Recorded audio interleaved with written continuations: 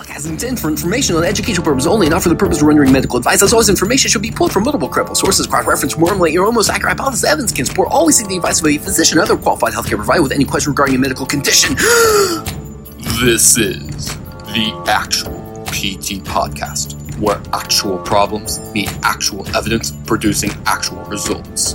And your hosts, Troy Lind and Taylor Flocken.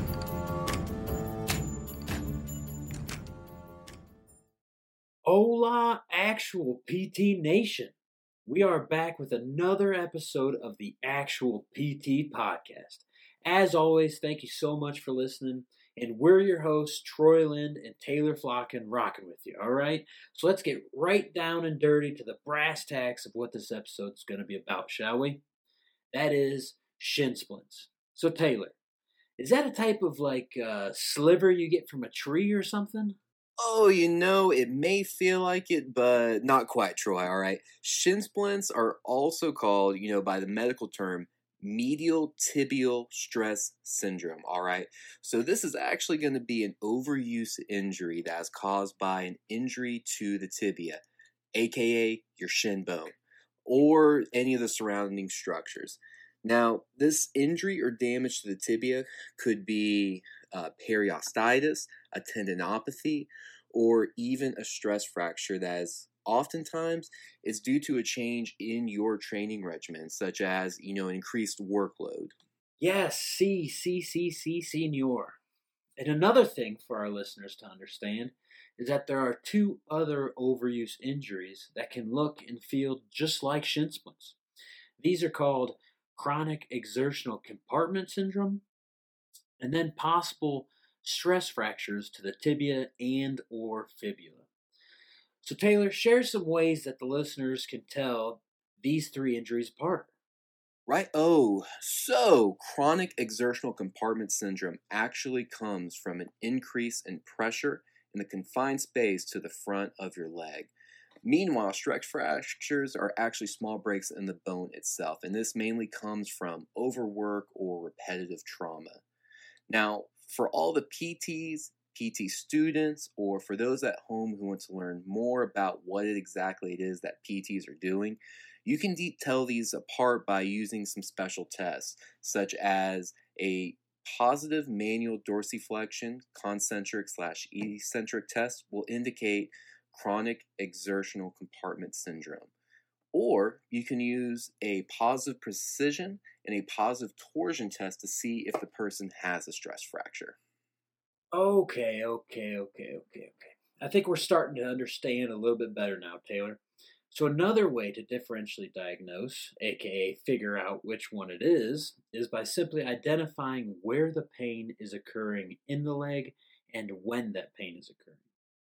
So for instance, if there is pain in the medial distal 1/3 of the tibia that worsens with activity, then you're starting to think shin splints a little bit, okay? Now, on the other hand, pain at the anterior tibialis muscle that comes on at the same time, the same distance, and the same intensity of the activity every single time, then you should be leaning a little bit more towards the chronic exertional compartment syndrome that Taylor was referencing. Lastly, if you're experiencing pain in the mid-shaft of the tibia and or fibula that comes on with increased activity or weight bearing, which could be walking on it, loading on it, carrying it, anything like that, then you're possibly thinking a stress fracture is what's around the corner. Okay, Taylor, enough about differential diagnosis. How do we get rid of the dang things once we've identified that they are actually shin splints? All right, Troy, all right. So what you're going to want to try to do first is you're going to need to try and take it easy for a bit, all right? So this is an overuse injury, so you need to give your body time for it to heal. Another thing that'll help is to also try icing it, but don't do that anymore for 15 minutes at a time, okay? And then lastly, but certainly not least, you're going to want to stretch the back of your calf, all right? And you can do this by bending the whole foot upwards while standing. And you will want to do this both with your knee bent and straight to make sure you hit all of the muscles back there that you need to. And a great way to do this is you can put a book on the ground, putting the front half of your foot on it and leaning forward while keeping your knees straight for about 30 seconds and then bend for 30 seconds. And of course, if you want a bigger stretch, lean farther forward or get a bigger book. And kind of on the other side of that, on strengthening, you can also want to strengthen that area by doing some toe raises on a slant board, kind of like a slanted surface. Now, Troy, do you have any other evidence you'd like to add to this? So yes, I do, Mr. Flock, and I do have a piece of evidence. The APTA published an article titled 8 Tips to Prevent Shin Splints, in which they include not only what you covered, but they also included having your running and jumping technique analyzed and corrected by a physical therapist in unison with staying at a healthy body weight. So, I like to keep things real simple myself here, Mr. Taylor Flocken, all right? So you're telling me, if I have shin splints right now, it's killing me. I got that tree stabbed me in the shin. You're telling me that I should, A, decrease running distance, B, ice the painful segment after any and all activity, C, complete book stretches, which stretches the life out of my calves? Is that right, Mr. Flocken? Oh, absolutely. I think that's the exact point that we are trying to drive home to you, sir. Well, Mr. Flocken, sounds to me like we just served up a hot plate of knowledge on shin splints to our devout listeners. We fried it up, Mr. Flocken, like a Chili's hot plate. Oh, we fried it up hot. Yes, sir, we did.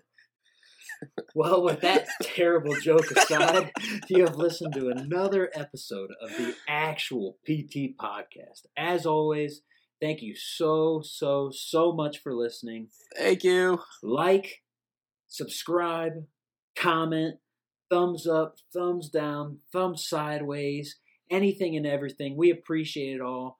As always, shout out to the producer, Momo, for making us sound halfway decent. All right, and here's your friendly reminder for the day. To always stay classy. Actual PT Nation. Nah. All right.